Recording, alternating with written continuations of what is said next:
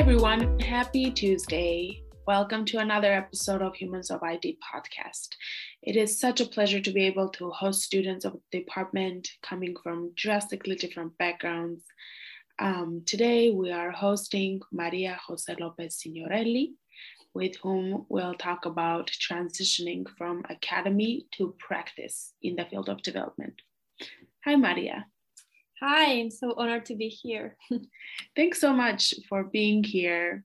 Originally from Chile, Maria, who is also my coursemate, studies Master of Science in Development Management here at LSE and has worked as a research assistant at the Catholic University in Chile for 3 years before coming here to pursue her master's. She is a sociologist with her bachelor's degree, and as a side note, she is one of the most fantastically organized people I've ever met. If you guys could see Maria's handwriting and how she organizes her weekly agenda in her planner, you would definitely want some organizational lessons from her. So that's my introduction for you, Maria. If you want to move forward, then kind of tell us a little bit about yourself. Thank you for that introduction.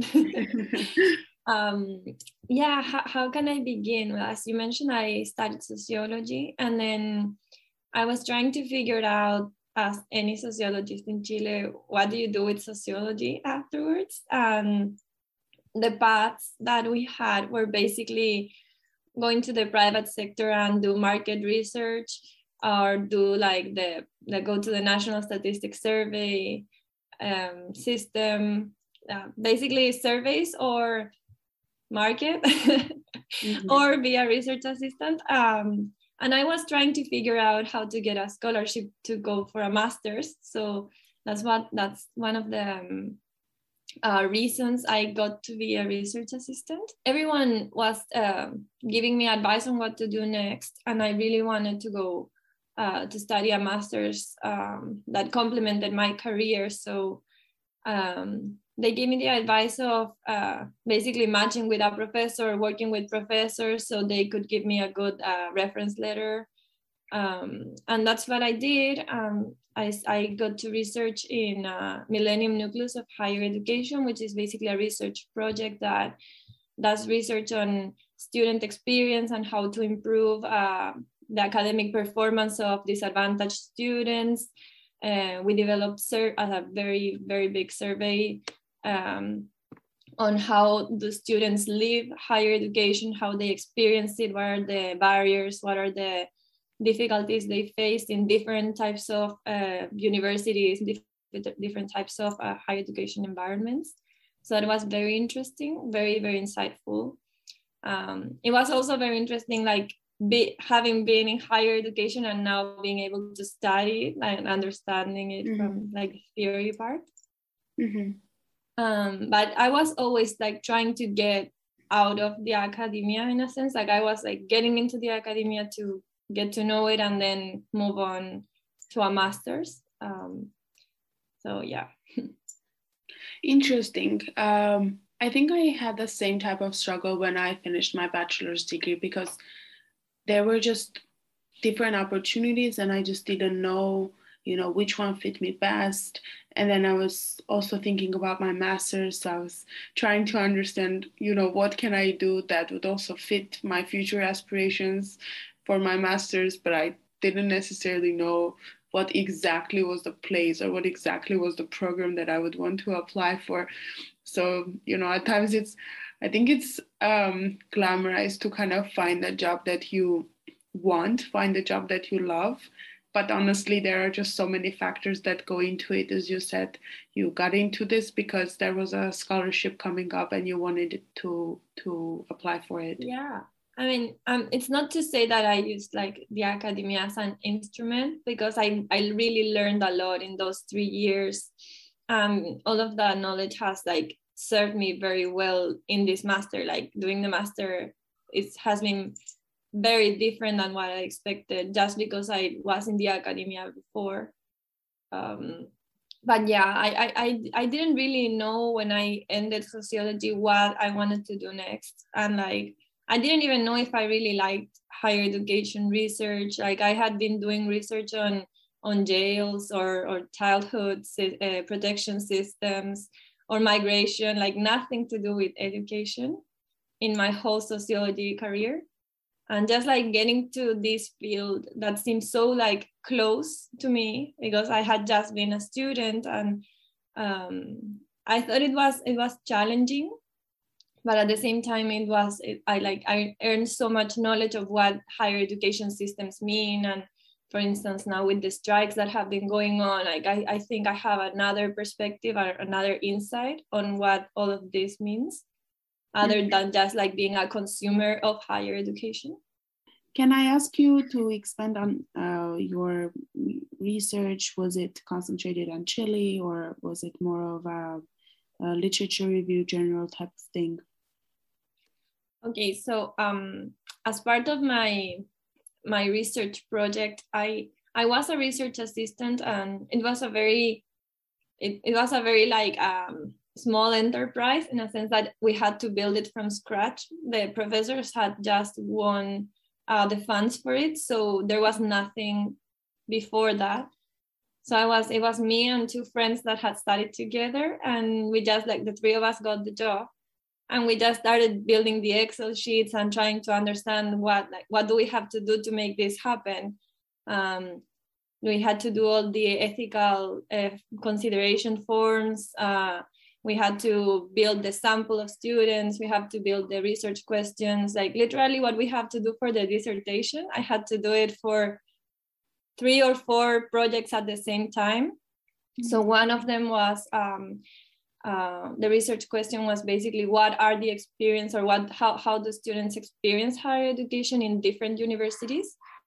And that required qualitative research. So we did 96 interviews and like 50 focus groups of students all over the country. It was based only in Chile.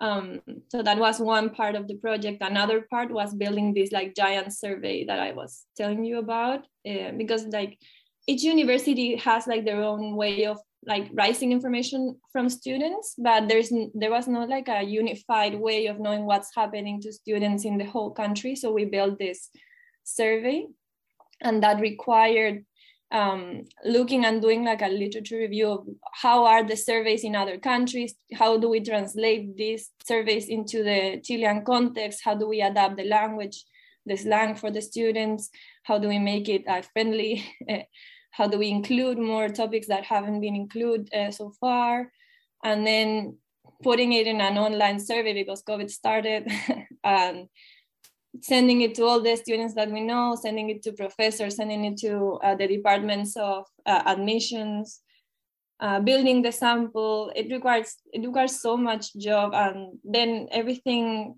turns out to, okay, you're gathering the data starts coming to you, and then you have to work with it, you have to analyze it and build the protocols of, okay, what's the information that we need from the interviews and the focus groups. You have to, of course, do a literature review of what are the topics that you're gonna group, how you're gonna group the information. So yeah, organizational skills are very important if you wanna work in academia because you have so much information to work with. And then you have to build the 10,000 word article that's called a dissertation or else a academic paper. And you have to write it in a more friendly manner, because you know when you read an academic article and it's not very friendly for you, you just like read the abstract and forget about it. So you have to go past that, make it interesting for everyone, leave the best for the end. And there are so many I don't know, like professors that are giving talks on how to do a good academic article, because like everyone's consuming academia now, everyone's consuming information. So you have to go past this like very elitist way of seeing papers that are like only for those who understand them. You have to make them understandable to everyone. The essence of my job in the past 3 years. So basically you had to do dissertations over and over and over again. Yeah, multiplied by 10. Wow. So this dissertation should be a piece of cake for you, I think. Actually, yeah, I mean, not a piece of cake, because always finding the topic, I think it's, when you go over the topic and the research question, it's true what Eleanor said in MY 410, that if you go past that, everything is very smooth. So I think that's why everyone now of our peers are struggling, because not everyone is sure of the topic. Not everyone is like willing to commit to the topics that we're suggesting. And it's very tricky. It's like a long-term or medium-term commitment you do with a topic. But after you're past that, if you're interested in it, it's very smooth. It's a very insightful process to develop it. But yeah. Well, then my follow-up question would be, what was your favorite thing about doing research for 3 years? I would definitely say that my favorite part was doing qualitative research. It's so much work, but I got to talk to, like, I don't know, it was like, it was like 300 students from all over the country. And just like allocating time to pay attention to their experience and their what they had learned, what they had not learned, what was missing in institutions, how institutions can lead to very different outcomes in students. I think the qualitative research was the best part of my work, and I am so glad that I got to do it, because I could have just like chosen to dedicate to the quantitative, like the survey part or literature reviews. But yeah, like I think if you're a research assistant, I would definitely recommend that starting with qualitative research is a very good way of building this commitment to a topic, because then you have like the students that you interviewed and you really want to make their experience better.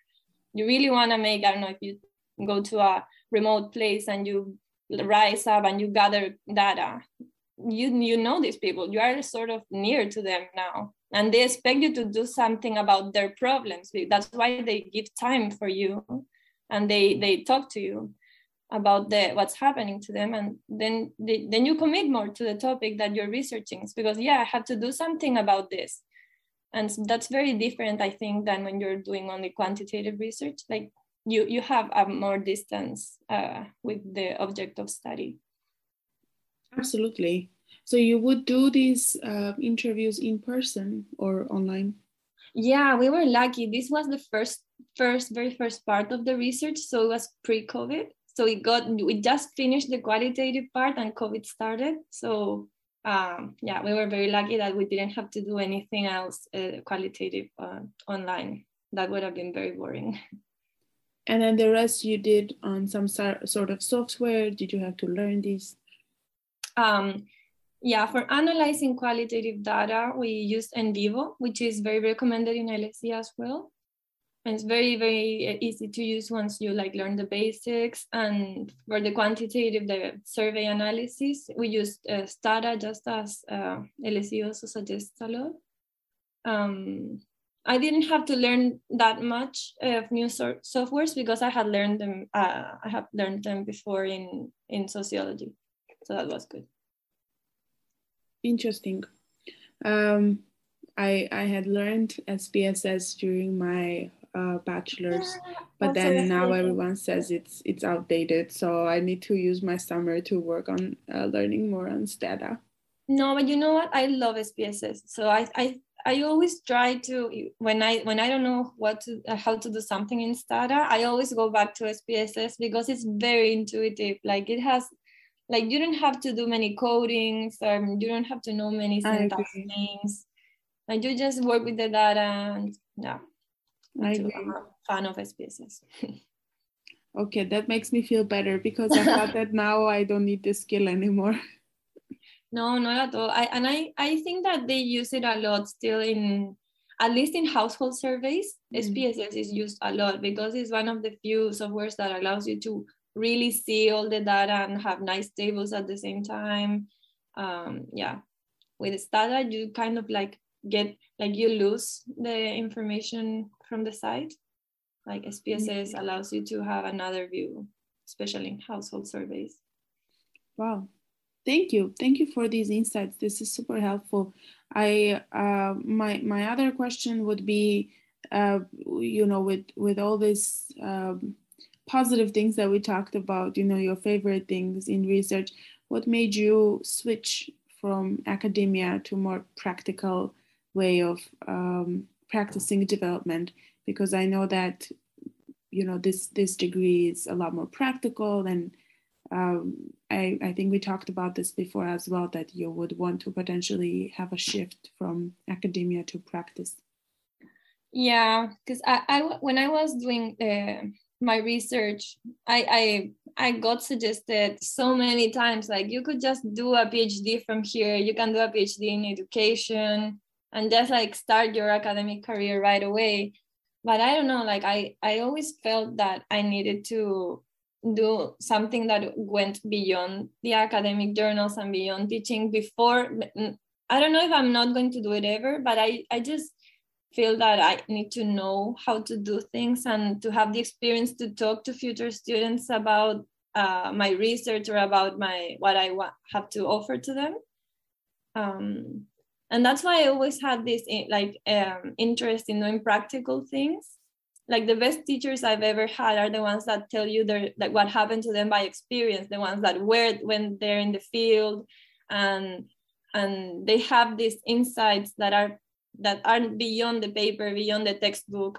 And I really want to gather that experience. I want to be able to say that I did things, and then transmit that to other generations or other students, or in my research or my writing.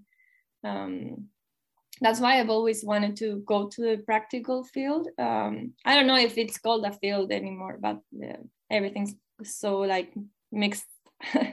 But like the private sector, like how can we talk about or research about the private sector if we've never been there? Or how can we ever like talk and research about the public sector if we've never worked in the public sector? Like, to me, that's very tricky. Like, it's very easy to just like gather data, gather texts and write about them and summarize them. But if you've never been there, if you've never experienced what's like, I don't know, being in the public sector and administrating public funds, how can you ever like really talk about that? I absolutely resonate with you. I'm such an advocate for switching roles during your career, because a lot of times the miscommunication that happens between the parties is because one hasn't been in the place of the other, and they just do not know what it is like to have those types of challenges. Yeah, totally.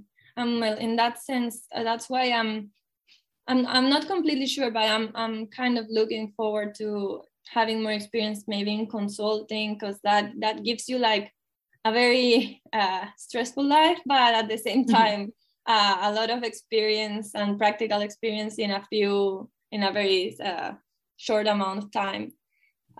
So that's one of my options, especially because of that. But yeah, I totally agree with you. Are there any skills that you think you will bring from your academia to now your studies at LSE, or moving forward when you graduate and go into the practical field?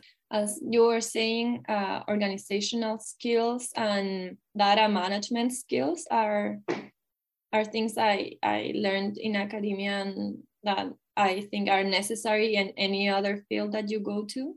Maybe you don't have, or I won't have, the computing skills or coding skills that other people may have, but those are things that you can learn in any path that I think anyone chooses. You just have to be willing to learn. And I think also academia and LSE and studying, that's what you develop. You develop your willingness to learn, and your your willingness to try to get to the bottom of things. And that's something that you need in any job and any field. Interesting. And have there been any transformational ways that LSE has made you think about your career, and this program, has it contributed anyway? Yeah, I mean, the program has been very different from what I expected, in the sense that it says development management, so I was like hoping to get more of the management part, and I think that's something that resonates with other people I have talked to. But at the same time, now we're getting towards the end. And we're like sort of wrapping up all the contents and building up on all of that we have learned. I think I have like built on this, like how do we position any of the topics that we are interested in within the management of development in countries. And I think that that's a key thing. Like, for instance, if I think of higher education, like what's the role of higher education in development? That's definitely have to do with institutions and how do we regulate higher education institutions, and also how does like collective action work within universities, as we've seen with the strikes, and that's also development. Like, you can connect development with almost anything that's happening out there and any interest that anyone can have.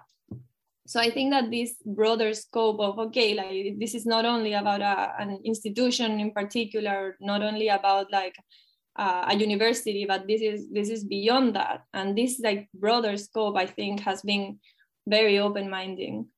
And are there any fields in particular that you're becoming more interested in within development? I don't know yet. Like, I am interested in everything. I don't know if I can totally understand you. Like, I get out of a class and it's like, oh, this can be my life goal. And then I go to another class and it's like, oh, this can be my life goal as well. But that's being an LSE student, right? Being interested in everything. Absolutely. I think I got very interested in more macroeconomic things, like how the flows of money and the finance are connected to also institutional problems and micro scope problems. I think that connection between the micro and the macro has been one of the things I'm more interested about. Like, I've taken a couple of optional courses that have to do with that. And okay, as a sociologist, I don't understand all of the accounting and the money things, but they're still very interesting, how you like understand like these movements of things between countries in terms of what it means for a country's development. Yeah, I think that's something I'm looking forward to. Wow, interesting. And micro and microeconomics within what type of context? Like, do you want to work with enterprises or? Well, as I was saying, maybe consulting can give me an insight on that. I don't know if financial consulting, or I'm not sure about that, but like how trade influences the development in countries, or how, yeah, like the flow of goods and services impacts your position in a global value chain. I think those are things that I didn't ask myself before, and that now I am wondering, like, okay, like what does it imply for my country to I don't know, being specialized only in copper, and what does it mean for our development? What does it mean for our institutions? And yeah, so I think that I'm asking more of those questions, but I still don't know where I can find the answer to them. Mm-hmm. No, I absolutely agree with you. There are days where I just realize that whatever I'm studying, I can just apply it in so many different ways throughout my career, and it's quite exciting. Also, it's stressful because, as you said, you want to do so many things. You participate in a call that's about food security, and you think, oh my gosh, food security is the most pressing issue right now. And then you hear someone working in the humanitarian sector within ICT, and you think, wow, this is it. Yeah, I didn't take this course, but I was listening only to the lectures. It was a professor that's called Lloyd Gruber from public policy, but he's also a professor in development. And all of his slides each week began to like, what is the key to development? And at the end, like, there are so many keys, and at the same time, there are no keys. Yeah. And that's the tricky one. Yeah, because it is also just prevalent in so many other sectors. It is not one specific sector to work. Yeah, like you can always think about what are the policy implications, but then maybe not everyone wants to dedicate their life to policy. So okay, like what does the rest of the people in other sectors do about it? Like, but there is a role. It's not that everything comes into policy. Like, people working in the private sector, people working in universities, in academia, have a lot to say about the keys to development in their own fields. It's just more difficult to see it because we always think about the policy. Yeah, and also policy can just mean so many things. If you are working in one field, you can work on both policy and practice within the same field, or you can just work on the idea of policy making in itself. Yeah, completely. I think that's one of the things I'm like looking forward in the next months before the dissertation, like trying to find ways of doing of getting in the development field that not necessarily imply just like being in the public sector. And I think that's one of the richness of our peers, of our master students. Like not all of them come from the public sector, and that gives a richness in talking, in what they bring to the master, what like their insights from their own workplace. Yeah, I don't know how you feel about it, because you also don't come from like the public sector. I absolutely agree. Development can just mean so many things, and even within, policy making or within one certain field, you can do, for example, food security and then work on just so many aspects of the same field, or you can just do policy making and work on multiple fields. I think personally, LSE has just made me realize that you can do so many things and be so many things. Yeah, I think this has been the most eye-opening part of the masters. Like, not only in terms of the class, but getting to know so many people that are so different to me, and that are interested in common things and finding common grounds in the seminars, trying to engage in like discussions on how to solve issues, or how do we understand issues from definitely different perspectives. I think that's been the most the most insightful part of the program. Absolutely. Those lunch conversations that we have, in my country, this is the way we do this aspect or that aspect. I think it's just such an eye-opening experience. Totally. And even the seminars in DV 431, like, I don't know, now we're having to group ourselves and, okay, if you were the public sector, how would you react to this problem? If you were the private sector, how do you think we would have to react to the problem? And that's also like, wow, you have to put yourself in the shoes of people that are really working to solve issues, or to have a job related to different problems. And then it's tricky because you get very easily in academia, you get very easy used to criticizing everything, criticizing all of the positions that are out there, that everything is bad, everything is messed up. And then you're like, okay, if you're like in this position, what do you do? And it's like, oh, it's not that easy. Absolutely. And we're going to be those there afterwards. So yeah. I remember I took this course in my bachelor's in public policy, and it was just so hard to make those decisions because somehow someone is always affected. Yeah, so you have to always try to include all of them. There are always people who are going to be winning and losing in any issue, and you cannot solve everyone's life at the same time, and that's also very hard to learn. It's very hard to understand it and to digest it, but it's definitely something we have had to learn in this program. Absolutely. And that's the dilemma of social sciences. It's such a beautiful thing, but then it's just full of so many dilemmas. It is. So my last question is, I know that you are planning to go back to Chile once we graduate and, work there. What can people expect when they visit Chile? I tell you all the time that I'm coming to visit you in Santiago and, maybe spend some time there, but I personally don't know what to expect. What's your favorite thing about Chile? So I have told, I think everyone I've talked to in the masters, you're all most invited to my country.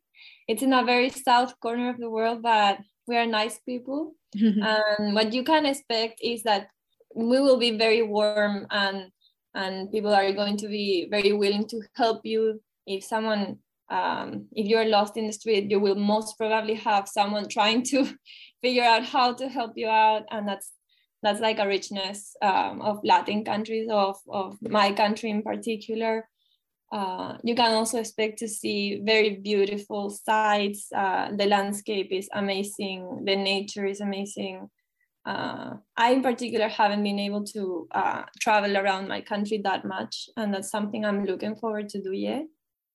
You can expect these deserts, glaciers. You can expect very tall, ancient trees and forests. You can expect lakes. I'm selling my country, but I think it's a great place to live, as I've told you so many times. Like, and you can expect nice people, above all, people willing to help you and to give you a hand and spend some time with you, show you around, even if it's not the best place or it's the most like amazing architecture, but you will expect people to be proud of their country.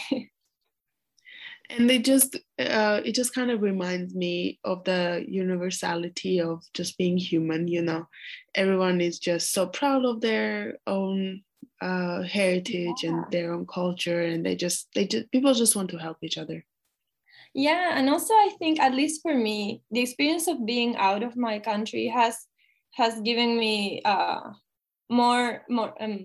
has increased my love for my country, in a sense. Like I value and I treasure things, and I miss things that I didn't know I would miss. And I think that's very valid. Like, so many people are like, no, I really want to go away and like live the experience of being an international student. But I think also the richness of being an international student is treasuring and adding value to things you didn't know had value before. I don't know if that's the case for you. Mm-hmm. I think we all just kind of come to the same conclusion that, you know, you treasure your country, you treasure your own culture and heritage and people and friends and family. But then I think the best way to grow is to take some breaks and go abroad, talk to people, learn that basically we're all the same. And as diverse as we are, I think that's the most beautiful thing, you know, enrich our knowledge about these countries, but then also understand that so many things are just universal. Yeah, definitely. I totally agree with you. And at the end, everything is about human connections, right? So you build connections, and those connections are accompanying you in the rest of your way. And you can come back to them. Maybe you won't see them in a long time, but then you still know that they are there. And that's also the richness of being here, building those connections. Yeah. Just my last question is, what's your favorite thing about London, since we talked about your favorite things in Chile? Oh yeah, I would say definitely Camden Town. I don't know if they have given the tip in past podcasts, but I live very nearby, and it's a very nice neighborhood. It's a very alive neighborhood. During the day and during the night, it has many places to go, nice coffees, to study. It's next to Regent's Park. It's very easy to bike everywhere or to walk everywhere. So I think Camden Town would be my go-to place. I have been once or twice, but very briefly. I think I need to grow more into Camden Town. Everyone you need to come and visit me more often. Yes, exactly. I think that's just my bad. We'll go again. We have the whole summer. Exactly. We have the whole summer to work on our dissertation from wherever we want, including Camden Town or the university campus. Yeah, we will manage. Don't worry about it. Camden Town will still be there. Thank you so much for being here with us today, Maria. We were here with Maria Jose Lopez Signiorelli. We spoke about her experience making a transition from academia to practice in the field of international development. We hope you enjoyed our conversation, and stay tuned for our future episodes. Thank you.